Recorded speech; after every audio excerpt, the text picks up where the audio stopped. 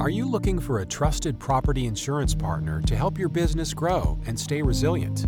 FM Global uses science, data, and research to help you make informed decisions. By working together, FM Global can help you grow your company with confidence and deliver the protection and expertise you need to thrive. We're also here to help you navigate the complex world of ESG. We'll work with you to identify and mitigate risks related to natural disasters and offer solutions that contribute to a more sustainable future.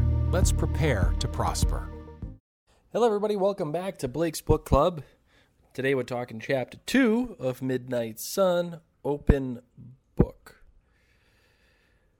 So I've been told that the last few minutes, actually I haven't been just told, I've actually heard it myself. I actually kind of sound like Batman in Batman vs. Superman in the last number of minutes of the last chapter. I am understandable from what I can hear, and I do apologize for how that sounded. I'm not exactly sure what happened, as I really didn't do anything differently than I normally do for any of these book clubs. Other than the fact that, I do these book clubs not in the studio. I do them on my phone just because it's easier. And this is obviously a more casual and relaxed environment than the normal podcasts. That's the way that I like to keep it. And I have a new phone from the last time that I did one of these book clubs, so maybe the app that I have got a little wonky towards the end. I don't know. I'm not 100% sure. So I apologize for how the last number of minutes sounded. Again, you can understand me. It just takes a little bit more effort than normal. So hopefully we don't have this issue with this particular episode, and rest assured I will make sure at the end, when I'm done recording this episode, that I don't sound like Ben Affleck as Batman. That's the idea, at least.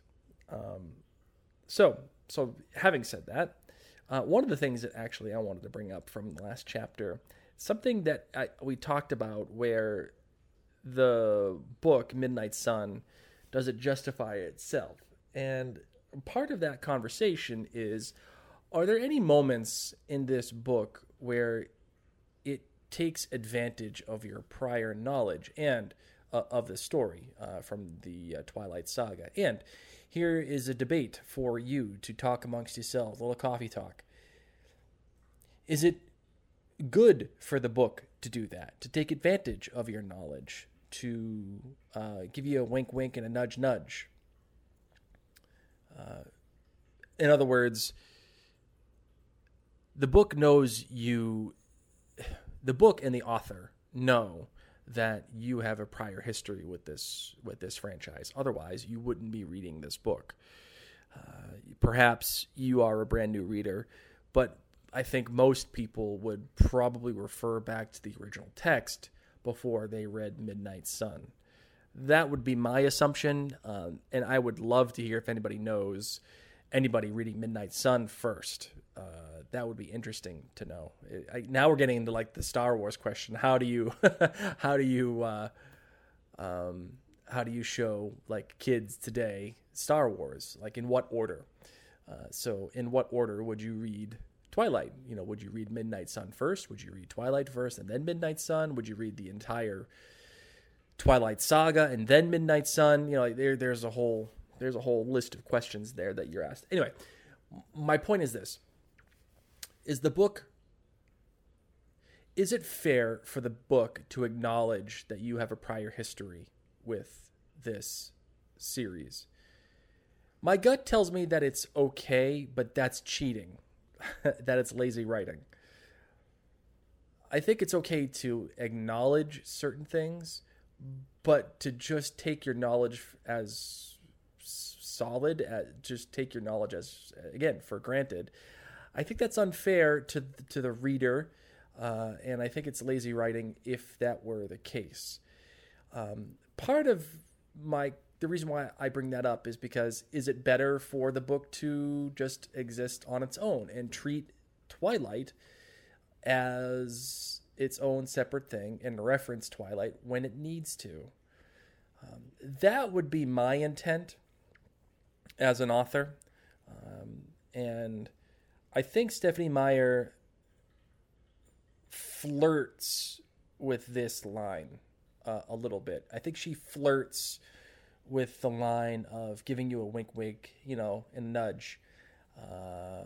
The book winks at you in two places, I think, so far.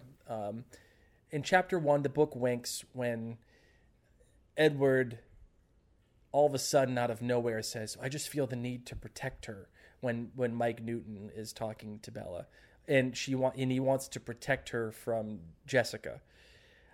There's no discernible reason for that. There's nothing in Bella's actions would suggest that he needs to. Nothing in Jessica's actions suggests that he needs to. It's just this sudden urge that he has. And now in Twilight, I think that made sense because Edward doesn't admit to it until there is an inorganic reason to admit to it.